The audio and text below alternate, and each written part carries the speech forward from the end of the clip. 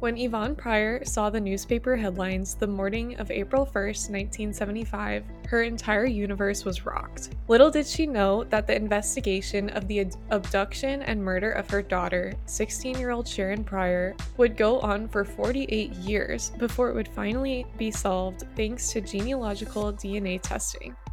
Join us for this episode of the Weird and Wicked podcast, in which we'll explain why her killer went undetected for nearly half a century. Hey dudes, welcome to the Weird and Wicked podcast. I'm Kristen. And I'm Rachel. And we're two sisters with a passion for the mysterious and the unknown. As you might already know, on our podcast, we explore killer cases and the most puzzling phenomena. Come with us down the rabbit hole where we will take a magnifying glass to the most bizarre, unnerving, and unbelievable stories. From true crime and conspiracy theories to ghosts and cryptids. We cover it all. Today, we're talking about a case from 1975 that was actually just solved earlier this month.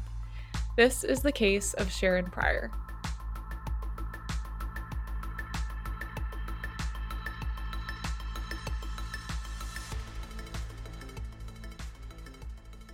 This episode contains topics such as rape and violent murder. It is strictly intended for mature audiences only. This story is recounted from a number of sources that are listed in our show notes. Our discussion on this podcast is based solely on our own research and conclusions.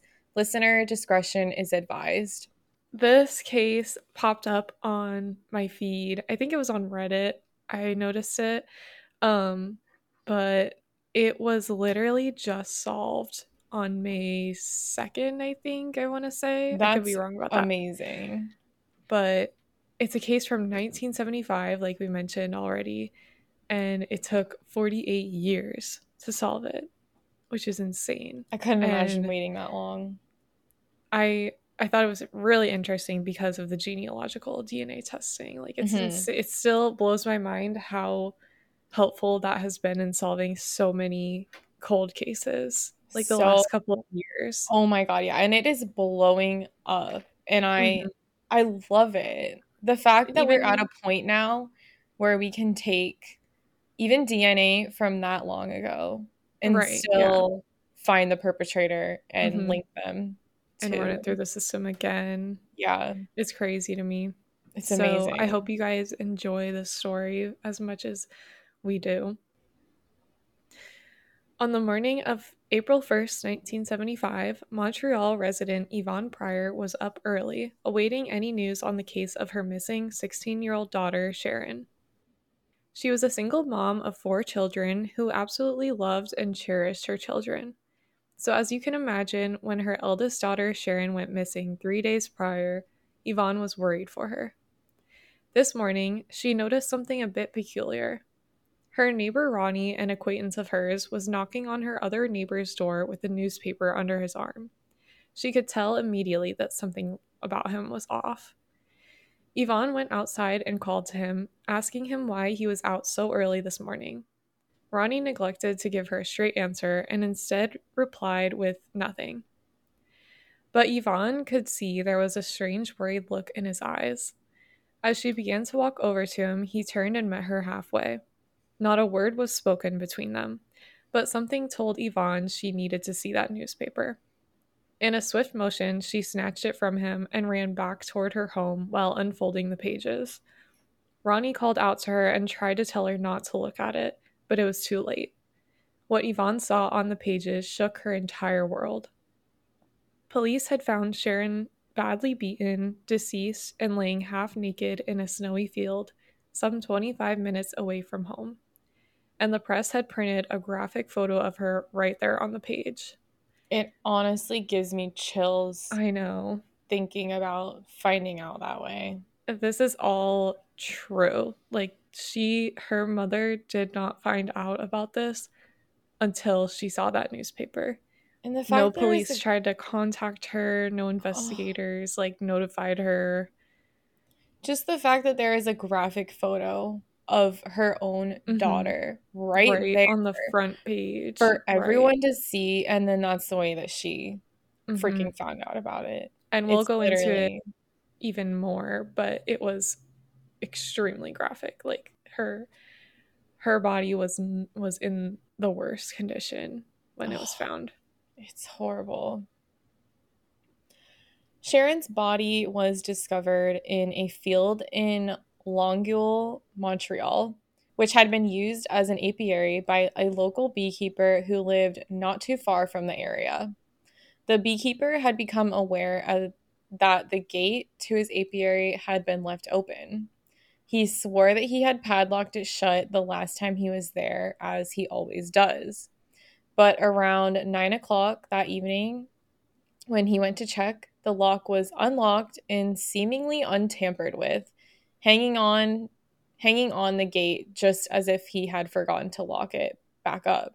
It was when he went inside to survey the area that he unfortunately stumbled upon the teen's partially nude body and immediately phoned the police. Oh my gosh, I can't imagine like discovering Oh my god, something like that. that'd be harrowing. Yeah. In I your would probably own scream Oh and my run god, yeah. and then get a phone immediately. In your own establishment, like, Hmm. oh my god. Then there's the whole other layer of now you're a suspect immediately. Right, yeah. I think we go into it more later on too, but I guess he used the field as an apiary. I'm just, I don't know how it actually looked. There's not really any pictures of the where the bees were kept or whatever, but Mm, I'm just imagining like those bee boxes that are like yeah. kind of stacked up. Hmm. Um, but I guess he only used that field for a certain amount of time during the year because the Oh, bees only need to are, be tended yeah, to every now and then, yeah. exactly. So I don't think he was gonna come back to the field until like later that spring, I think is what I Oh, read. okay. So it just so happened, I think somebody had told him that they like saw his gate open. So Mm, that's he why went he and went checked out. it out. But if nobody Oh, told him that, or if the gate was closed, he probably could wouldn't you have ever. imagine? I Yeah, wonder how long it it would would have have been been. weeks, I think. Police arrived at the scene and began scoping out the area to gather evidence and any clues as to what could have happened to the girl. There were a ton of details about the body and the surrounding area that made it quite obvious to them that this was an assault and murder. Her body had been badly beaten. Her chest had been crushed as if someone had knelt on it. She had bruises all over her face and head, some consistent with an object such as a ring. She had fractures on both sides of her jaw and a broken nose. There was even a hole in her cheek caused by one of her teeth coming loose in the midst of the attack. She was nude from the waist down except for her socks and shoes, and she was wearing a blue sweater and suede jacket, which her mother had let her borrow the night she had gone missing. Oh, that just breaks my heart. I know, right? It's so sad. Yeah. Her jeans were found nearby in the snow, and her underwear was hanging by a tree branch. Investigators found partially chewed tape stuck in her tangled hair, likely used to gag her. There were also tree branches clutched in her hand, indicating to police that she had probably been clinging to life when her attacker left her in the snow. There were even signs that she had made an attempt to pick herself up, as her legs were bent in a way that seemed like she tried but failed.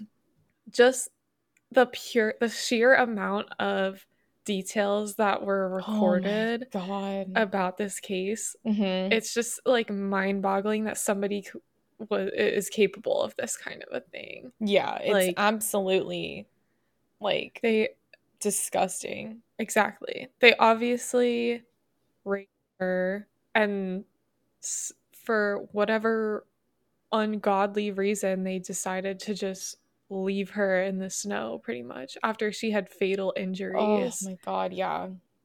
And the fact that she was clinging to tree branches and they It were like, just I guess the police were like, that just shows that she was trying fighting. so hard to stay alive, but Mhm. out in the snow and the cold Oh my when you're god. And already after internally oh yeah. bleeding and beaten up so badly. It's just, if you're It'd be not found by hard. anybody, then it's too late for you. Mm-hmm.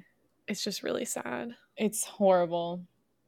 The coroner reported that her time of death was about 20 hours before she was found, meaning she had been abandoned in the snow around midnight or 1 a.m. the night before and held captive before then.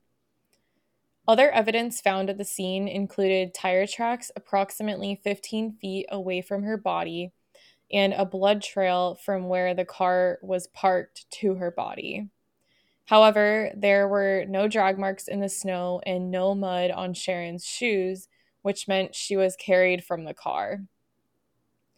There was a men's shirt size 17 collar with 34-inch sleeves, indicating the man who did this to her had to have been around 6 feet tall. And due to the size and depth of the shoe prints nearby, he was a size 8.5 shoe and probably weighed around 200 pounds. Additionally, a ring with the word love inscribed, a page out of an English magazine, a car seat cushion, and a receipt for a jacket with the name Sharron Pryor was all found in the area.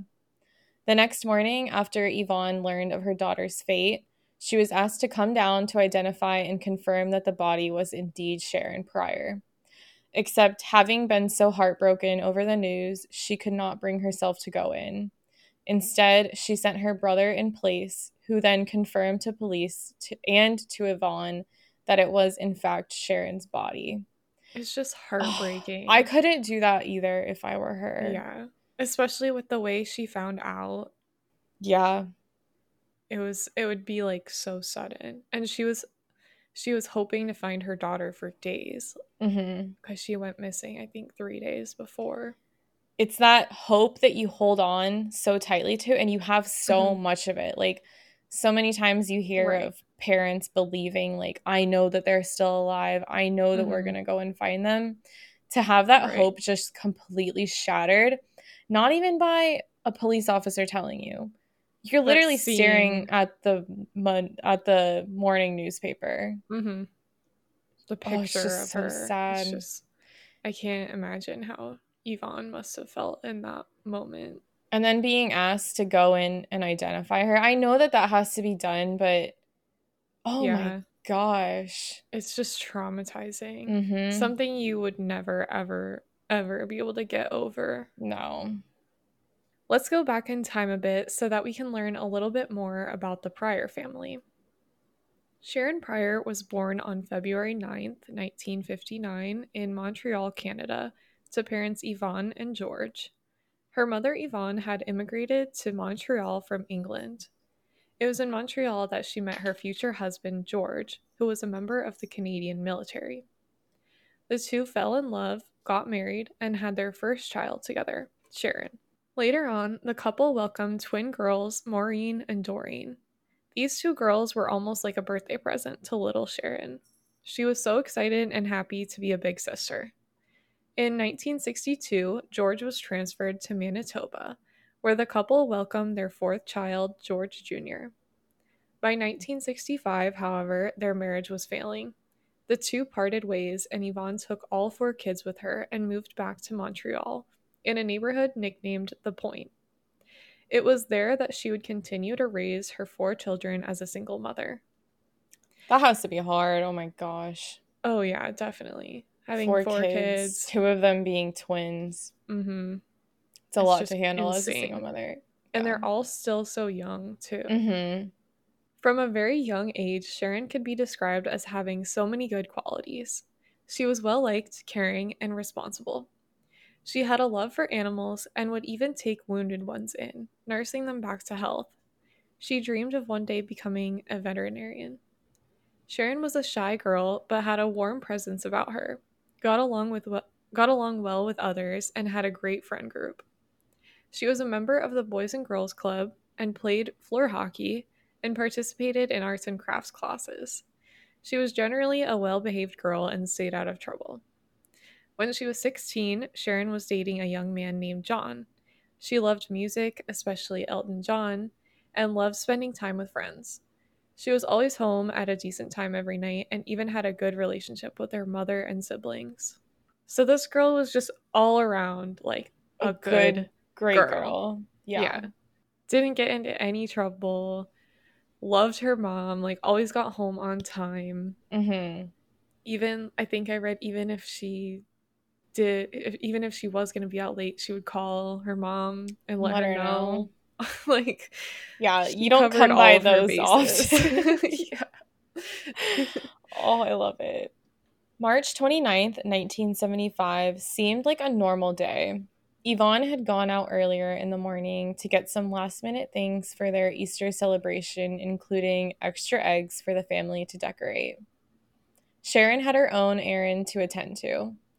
She needed to pick up her Leo's Boys jacket at the Boys and Girls Club. In order to get the jacket, Sharon had to have sold a certain amount of raffle ticket books, and she had reached her goal. She asked her mother if it would be okay to bring her 4-year-old foster brother, Stephen, to which she agreed. Not only does this woman, Yvonne, have 4 kids, but she also took in a foster child Yeah, as a this lady single is a mom. saint. Oh my She God. really is. The two set off to the club, and upon their arrival, Sharon found out that they did not have her size available. They gave her a receipt and told her to come back another time when hopefully they will get it in. So the two of them headed back home. That afternoon, the Pryors welcomed their reverend for a surprise visit. He stayed for a little while to celebrate Easter with the family and even gifted them turtles. Chocolate turtles. Hmm. After he left, the family sat down for dinner and shared stew that Yvonne made. She said the children weren't fond of the meal, but they would eat it anyway.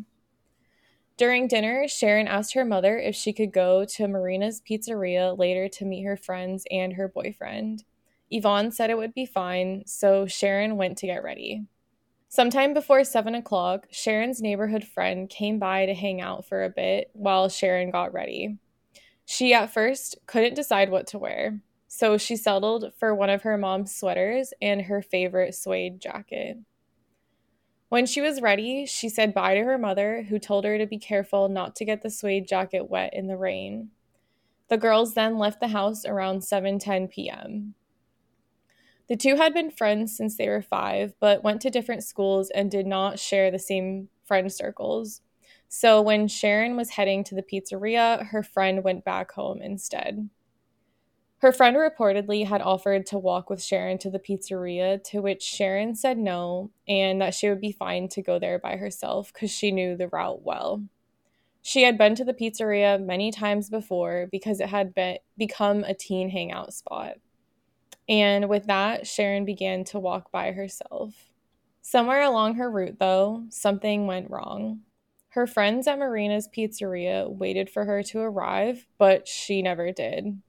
At first, they assumed she probably went to the hockey game with her boyfriend and some other guys in the friend group. But when they arrived at the pizzeria, Sharon was not with them. Later at home, Yvonne waited for Sharon to arrive home. Her curfew came and went, and there was no sign of her.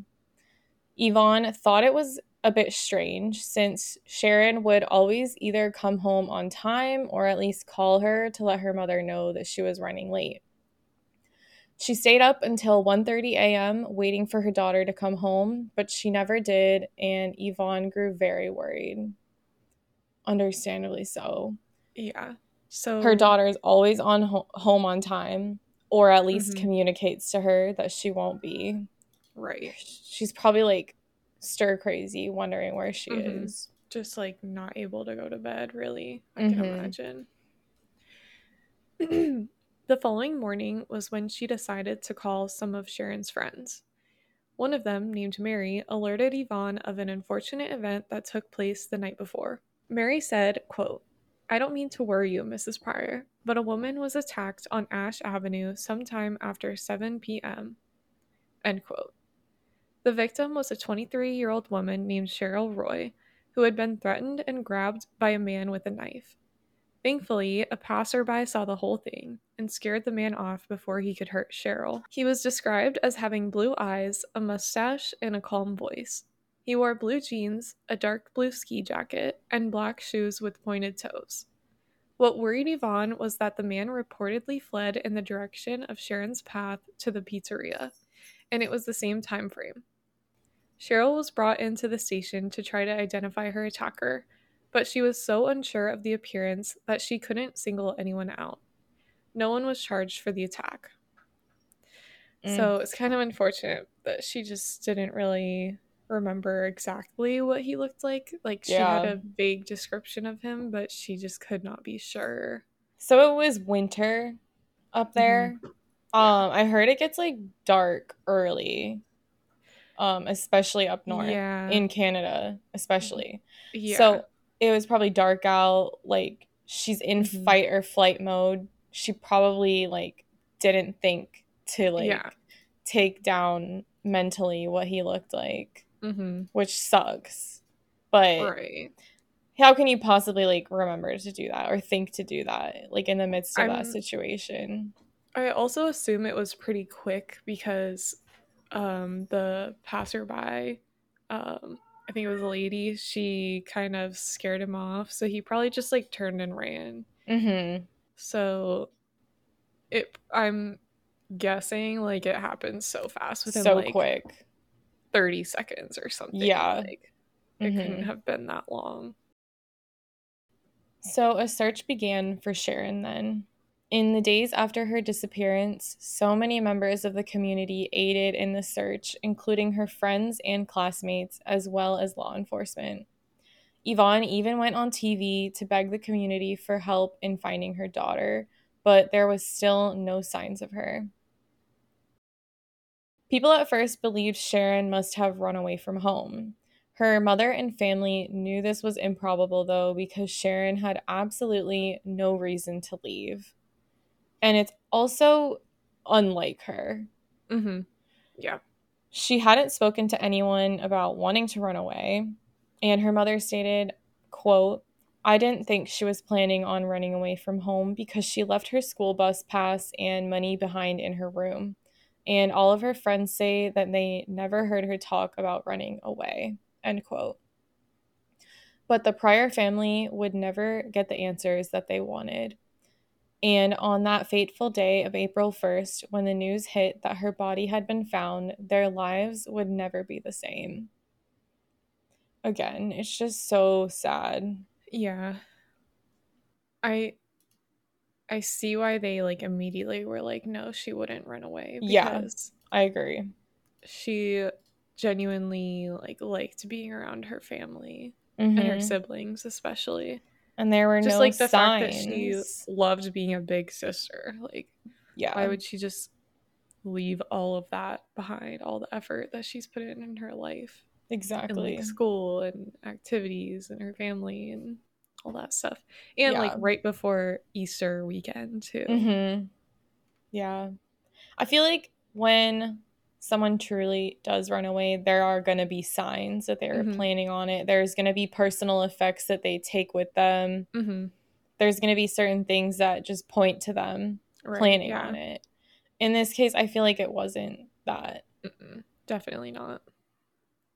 In the aftermath of discovering the body, authorities interviewed 38 people who were suspect to the case, but only 6 were actually detained and then later released due to lack of evidence. Among these 6 people were the pizzeria manager, the beekeeper who discovered her body, and the co-owner of the apiary, Mm, as well as a few more. mm-hmm.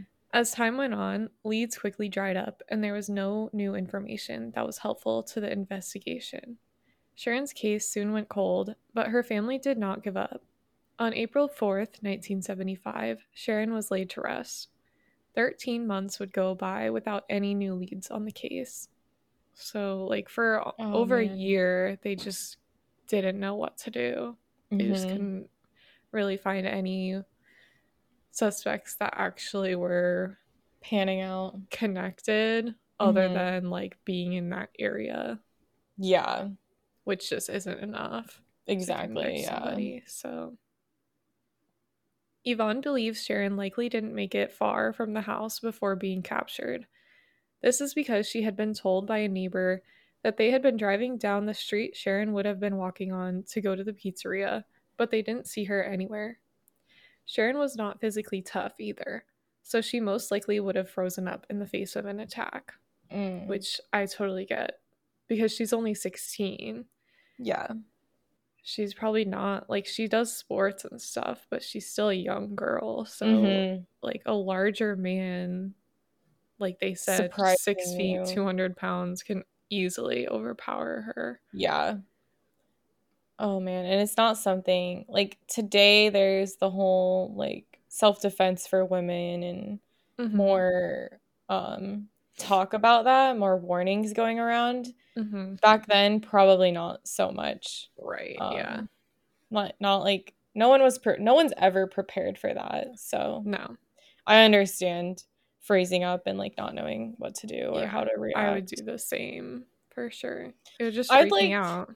I'd like to think that I could fight off somebody, but a guy that big, Mm-hmm. there's no chance. Especially because she was so Yeah. young, too. I think like I have a good sense of knowing like if there's a dangerous situation or something Mm-hmm. bad is about to happen, and I like try to get out of those situations as Mm-hmm. quickly as I can to Yeah. avoid it. But I don't know how it would be like if somebody actually grabbed me or Yeah. That reminds me of when I was going home. I told you about when I stopped oh at yeah. that gas station. I ran Mm-hmm. in and I got a few snacks, and then these weirdos come up in their car, freaked the hell out of me, and I was just like speed walking to my car. And I Yeah. got in my car and I locked the door immediately, Yeah. but like my heart was racing because like you could tell that they didn't have the best intentions. Like Yeah. you just Mm-hmm. know. Yeah. A former FBI profiler, Greg McCreary, had his own thoughts on Sharon's murder. He believes that the attacker was most likely younger, maybe in his 20s, and probably lives in the area due to his obvious knowledge of the streets. He had to have known the area well since he knew where to go and dump a body. In fact, the dump site was probably chosen because the field wouldn't be used by the beekeeper until late spring. The killer probably thought her body wouldn't be found for weeks. McCreary also believes that this possibly was not his first time doing this. The man who attacked Cheryl Roy could very well be the same man who killed Sharon. Moreover, McCreary stated that when killers get into their hunting mindset, they are much more likely to attempt a second abduction because they are so willing in that state to risk more. So the likelihood that it was unrelated to Cheryl's attack is improbable. I can see that because like how can Mm-hmm. there be two similar attacks? I mean, like nobody saw who grabbed Sharon or anything, Mm-hmm. but literally in like the same area. I think it Same was like a area. couple blocks away, maybe less. Okay. Um and the same exact time frame. Like Yeah. there's no way there were two guys doing this at the same time. It just lines up that it was the Yeah. same guy. Mhm. And then, like we said, they have that, like, the adrenaline going to do Mhm. it. Right. So, like, if one doesn't work out, they're probably, like, determined to Yeah. get somebody And the attacker probably just like ran it like they said they ran in the direction that Sharon was was walking going. to go to the pizzeria. So he probably ran into her or Mm-hmm. maybe like ran, got in his car and then Mm-hmm. like saw her on the sidewalk and was It like, was "Oh, just I have a second chance. Like this girl's straight up alone." crime of opportunity. Right. Yeah. Oh, the attacker was probably a sadist, as he held Sharon captive for days and probably inflicted pain on her for his own pleasure. Which is sick. Disgusting. McCreary advised that the police should look for people who have minor domestic arrests or solicitation. He probably wouldn't be a smooth talker if it were the same man who tried to attack Cheryl, since he felt the need to threaten her life with a knife. Which makes sense to me Mm-hmm. Yeah. cuz if he was a smooth talker, he may have like tried to pull a little trick on her, like the flat Exactly. tire murderer guy. Yeah. But since he like immediately just popped up with a knife, he probably isn't Smooth a talker. decent member of society. Like he probably wasn't an active member, True. probably didn't have many friends, I'm guessing. Mm-hmm. That's true. So, He also theorizes that the killer could be serial, as there were many other unsolved cases in the same area with similar outcomes, one of which was the case of Tammy Leakey. there are many similarities between Sharon's case and Tammy's case. On March 20th, 1981, Tammy had been visiting her grandmother in the Point, the same neighborhood where the Pryors lived and where Sharon disappeared. She was sent to the store to get milk, but never returned. Tammy's mother, upon searching for Tammy, found her glasses on the sidewalk, which indicated that she Mm. may have been abducted. Her mother immediately called the police. Later that same evening, a man discovered Tammy's body in a similar state to Sharon's when it was found. Her case remains unsolved. Other cases in the area are similar as well, which point to the possibility of a serial killer. And I can totally see how Yeah. that may be because I haven't, we're not going to talk about the rest of them because they're all just like same thing over and over again where like these Mm. women are getting attacked or assaulted or like Mm-hmm. it's just the same thing over and over again. So it's kind of Okay. clear that somebody is either like a serial killer or they're just going on a rampage, like just going crazy. Oh, it's so crazy. Yeah. It's terrifying. In the year 2000, Yvonne requested that the police once again review the evidence collected in Sharon's case. Technology had advanced a bit, so she thought that maybe they could get some answers. A week after she made the request, the police responded by telling her that they had discarded the majority of the evidence from the case in 1995, so they could not review it. Ugh, What the I know. hell? Like, why Why? are you throwing away It evidence? is literally an open case. That should Yeah. be straight up illegal to Yeah. do. It's horrible. So they lost like probably 75% of the Oh evidence, my God. This which is insane. obviously, yeah. It's so frustrating. Oh my God, yeah. This obviously devastated Yvonne, but she pressed on. She requested that they at least try to find the clothing items that were found at the scene of the murder. Luckily, they still had them. Thank The God. Oh my God, yeah. The clothing was tested and foreign DNA was found, but nothing else could be done at the time. Yeah, so I guess like technology had advanced a little bit to the point where Mm, they could like lift lift it. foreign DNA or any DNA for that I matter, see. but they just couldn't like run it through any database for whatever Some reason. Sometimes I've heard at like that point in time they needed larger samples of it too. Mhm. So maybe they just didn't get enough of it Right. or Yeah. whatever. In 2004, police got a tip from someone saying they might know where Sharon was being held captive. They said they thought it was in a garage unit. Mm, Police swarmed the area and they ran tests to gather 3 DNA samples, but none of them were a match to Sharon's or the murderers. So the tip was disregarded, discarded. discredited. Yeah, Either discredited way. pretty much. So basically, they went into this garage and like it was believed by whoever submitted the tip that she was probably held In there, there. but Oh, no, there was no evidence that she was ever there. There was no DNA that matched the DNA on the clothing items. So that'd it be was hard just because it, bogus, I guess. yeah.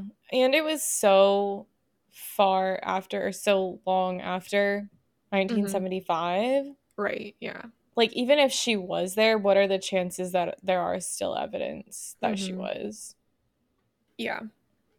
I'm sure she was held somewhere, but I don't It's know. not, has that ever been found, I wonder? Yeah, I don't think it has. It's kind of a mystery, like what where she Where she was was in those between the days. time that she was abducted to the time that she was dumped at the Oh. apiary. So it's just like kind of up in the air. Mm. In 2010, an anonymous donor increased the reward for information that would solve Sharon's case to $10,000 and opened a dedicated phone line for tips, which is good because it like That's encouraged the amazing. community to keep this case Pressing alive. on, yeah. The passerby who saved Cheryl's life even hopped on board to try to help solve the murder by going to a hypnotist in hopes that it would coax new information about that day to come out. A few days after her session, police sent over photos of suspects in the case, and only one person stood out to her. Mm. It was a man by the name of William Patrick Fife, who was a Canadian serial killer guilty of 5 murders and who claimed to kill at least 9. Fife had told authorities, however, his first murder didn't happen until 1979. There was also no evidence to connect him to Sharon or her case, so again, the lead dried up. Mm. So it's just like time after time they're getting these like tips and leads, and Yeah. it's just like And they not really keep not leading to panning out. anything. Yeah. And also, the 70s, like we've said before, were very active when it comes to like serial Oh my killers God. and Yeah. crime. It was just like going on everywhere. Like Yeah. obviously this guy was found guilty of killing 5 people, but he just like claimed that he killed uh, as many as 9. I hate that. I hate that. Like, Yeah. they get caught for them and then they're not, like, just spill the fucking beans, man. Like, Right. They're like, it's "Oh, over. The gig I is up. killed 9 though." But But then I'm they not like, going to tell you about them. right. Yeah. I wonder if I think he was in jail. I think he Mm. I'm pretty sure he like served his time or something, but I'm not sure. Well, throughout the years, there have been many other suspects, but there hasn't been any definitive proof connecting any of them to the case. Many of them were speculation by amateur investigators. The Boys and Girls Club even pitched in to do their part in remembering Sharon by setting up a scholarship in her name and a website that would keep her memory alive. So again, like all these people are doing like so much anything they can possibly do Mhm. cuz this girl was like such a good girl. Like Yeah, everybody loved Sharon. everyone loved her. And she was involved in so many activities and stuff. I'm sure Yeah. she knew a lot of people. This just So, all goes to show how much she was a part of her community right, yeah. at such a young age, too. Mhm. And it's also kind of sad because some cases don't get that kind of attention. That's Like true. some people that go missing or whatever, they don't get a website. They don't Mhm. get a dedicated tip line or whatever just Exactly. cuz there's not like people don't talk about it forever. But luckily with hers, like her family and her community never let law enforcement forget Mhm. about it. It's great. Throughout all this time, though, Yvonne never gave up on solving her daughter's case. Thank God. Mhm. She continued to press law enforcement so that they would never forget Sharon's name. Whenever there was a possibility to try something else, she pushed for them to get involved in the case again, which we said this, I believe it was, I forget what case it was. I mean, it's a reoccurring theme throughout Mhm. true crime stories, but the people who give a hoot and a holler about these cases, those are the ones that they are going to focus on. Those are the Mhm. ones that they are going to keep working on. Right, yeah. So So it's best to like bother them, yeah, bother the just hell keep out of bothering them. them no matter how stubborn Oh, it or was like Angela Samota, oh yeah, yeah. and her friend years later again kept bothering Yeah. them. Mhm. So, And still didn't get any answers from police yeah. and then literally had to become a PI herself Had just to to do it solve. herself. Yeah. She's like Oh. fine. I still love that case to I this day. know. For real. That opportunity came in 2003 when the men's shirt, Sharon's pants, and her underwear were all tested once again for DNA. This time, they were able to lift a partial profile from the shirt, but it was insufficient to make a comparison to the DNA profiles on Sharron's items of clothing. It wasn't until 2015 that they were able to lift a complete DNA profile from the shirt, which ultimately was a match to the profile left on Sharron's jeans and underwear. At that time, they ran the DNA through the Canadian database, but they did not get a hit. 2 years later, a private lab in the US ran the DNA through their system, and still no result was found. So, still, like, they're continually, Mm-hmm. years are going by, and Trying. everything they do just is not working. Yeah. It wasn't until 2022 that they tried again. Sergeant Roscoe, who was working on Sharron's case at the time, sent the clothing items as direct samples to the lab to once again be tested. This time, they finally got a hit. It turns Yes. out the suspect's family had submitted their DNA to a genealogy website, which helped make the match. The last name they got was Romine. No one with that last name was on the suspect list in this case. So Roscoe began the search for a Romine in Montreal around the time of Sharon's murder and found a potential suspect, Franklin Maywood Romine.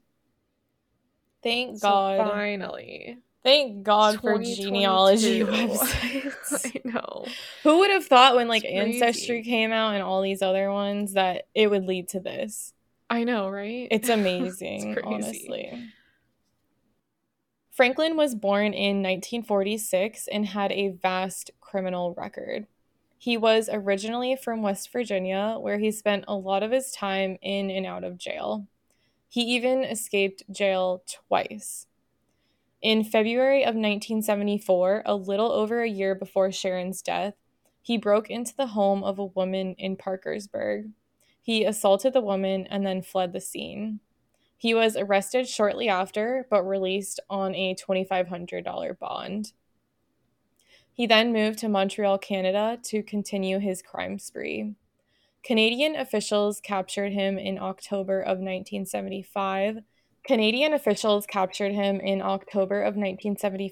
And handed him over to the FBI on his robbery and assault charges. He was then sent back to West Virginia, where he pled guilty to a second-degree assault charge in exchange for dropping the robbery charge. He was sentenced to 5 to 10 years in prison, but got out on credit for time served. Once he was released, he moved back to Montreal, where he died of natural causes in 1982. His body was returned to West Virginia and buried in Pine Grove Cemetery. So, unfortunately, he died in 1982. Yeah. And we're in 2022 now. We just now got the match to this That guy, is or just now crazy. have him as a suspect, like an actual worthy suspect. Mm-hmm. Franklin's brothers did everything they could to help the investigation upon finding out about the DNA match. They willingly provided samples of their own DNA to be compared to the profile from the men's shirt found at the crime scene. It was concluded that it was 140 times more likely that it was Franklin's DNA on the shirt than any random person in the Caucasian population. One of Wow. his brothers even remarked that it was most likely Franklin who killed Sharon. He stated that Franklin had once tried to assault his brother's wife, resulting in the family not being too close with him anymore. Understandably So, just the so. fact that his own family was like, yep, it was probably him, it just like says a lot about this Yeah, guy. exactly. Sergeant Roscoe submitted a request for Franklin's body to be exhumed, and Putnam County complied and pushed the request through. The Romine brothers were opposed to this, however, because it went against their Pentecostal faith to exhume people from graves.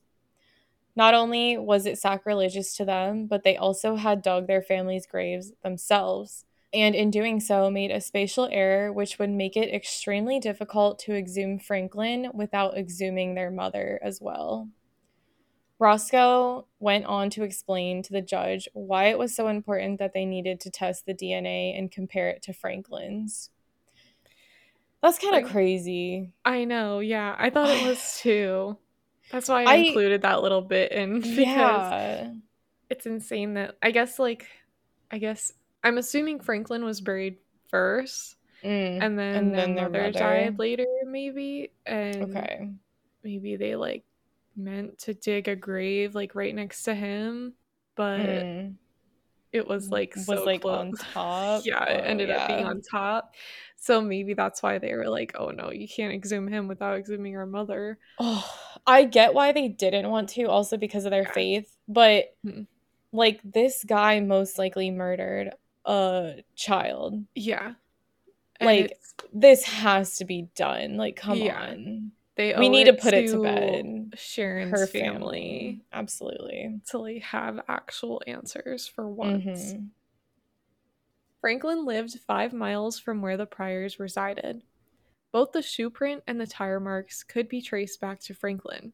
He was a size 8.5 shoe, and the tires that made the tracks were only used on 37 car models in 1975, Mm, one of which was a Wrangler, which Franklin drove at the time. A 22-year-old woman who was almost abducted around the same time and place as Sharron actually gave a description of her attacker that was strikingly similar to Franklin. She said he spoke English, not French, like most people in mm, Montreal, which honestly gives it away right there. It mm-hmm. was somebody from the United States or West Virginia. Yeah. He was in his late 20s, white, 6'2", and 200 pounds, with brown hair, a mustache, and a blue ski coat. This was also extremely similar to the description Cheryl gave of her attacker. Mm, It's like almost to the T, yeah. the same thing. Um, and it also matches what it almost exactly matches what the DNA, not the DNA, the former FBI profiler Oh, yes. suggested, Exactly. Yeah, which is there's like no doubt. crazy. Hmm. Mm-hmm. The most important piece of the puzzle was the DNA. The comparison between the Romine brothers' DNA and that of the profile from the men's shirt had many similarities. The final decision was that Franklin could be exhumed. Thank God, again. Hmm. Yes. On May 2nd, 2003. No, not 2003. Oh, jeez. I have dyslexia, apparently.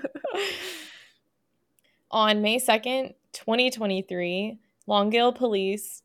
I feel like I'm saying that wrong. I think that's like it's a French word, Longueuil. so I think Mm, it's pronounced like something really weird. But in okay. English, like there's not really a good way to say that. Longueuil So police. yeah. Longueuil police. I think I would say like Longueville or something like that. Longwill. I don't know. On We'll May just 2nd, guess. 2023, Longwell Police, the FBI, West Virginia State Police, and the Putnam Sheriff's Department met at the Pine Grove Cemetery to exhume Franklin with the help of the local funeral home. Franklin's bones were transported back to Canada, where they were able to lift a full DNA profile for him. They then used this profile to compare it to the profile from the men's shirt, and it was then confirmed to be an exact match. So they finally solved the case. Finally. Thank After goodness. 48 years, Oh my Sharon's case was gosh. solved. And it was all due to the Pryor family's active role in keeping the case alive and investigated. They Mm-hmm. never gave up throughout all those years. Maureen and Doreen, Sharon's younger twin sisters, thanked the many people who helped them find the killer and solve their sister's murder. They stated, quote, "You never came back to our house on Congregation Street that weekend, but you have never left our hearts, and you never will," end quote. Which is so like I'm so glad That's they got wrong. the Oh my God, answers yeah. finally. Mm-hmm.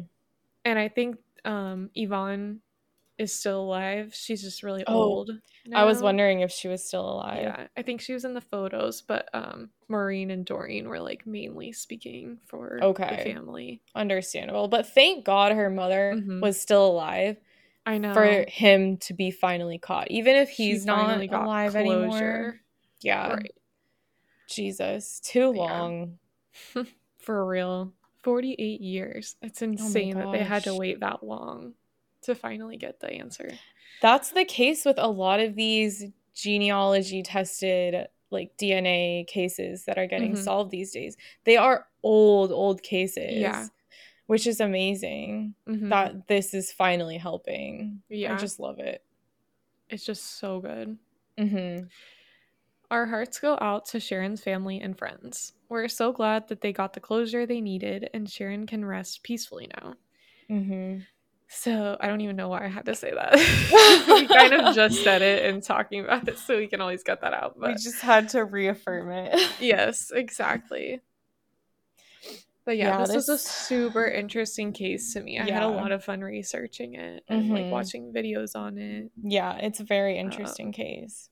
I just knew when I saw it on Reddit, I was like, we have to do that one. That's It's just crazy. That was just solved. heart-wrenching. Just Mm-hmm. thinking about like what her mother had to go through Oh my and then God. Yeah. wait that long. But thank God that he was finally caught at least. Right. Well, not caught, I guess, but case closed. We figure out who did it. Right. Yeah. They don't have So, to like question anymore mhm. what happened to her. Yeah, It's just super sad of a story. it Just all the is. details that were included about her mom finding the news or like reading the newspaper that morning. Mhm. So I wonder if they'll try to link him to those other murders that were I going know, yeah. on. That'd be That's a interesting to good look question. into. We'll have to like follow up on it and see Mhm. if there's any Yeah, more because it information. literally just happened. So Mm-hmm. maybe now they're in the process of figuring out some of those others in the area. Mm-hmm. Yeah. And I bet some of Hopefully. them were him. I Mhm. wonder if there's probably not any way they can confirm or deny, but I wonder if it is the same guy that tried to attack Cheryl. Mhm. I wonder that too. Yeah, Hmm. it's crazy. Yeah. Well, Well, thank you guys thanks for so much joining for us. watching. Yes. If you thought this was as interesting as we did, be sure to share it with a friend or leave us a comment. Let us know what Yep. you think about it. We But would definitely love share it with to a hear friend. back. Yes. And we will see you in the next episode next See week. you guys. Bye. Bye.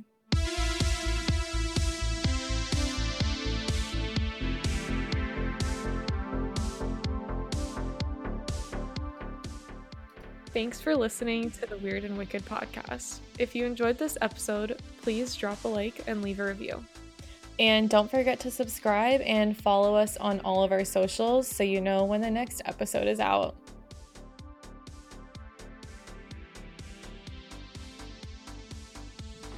What? Oh my gosh, Gojo just fell off my desk.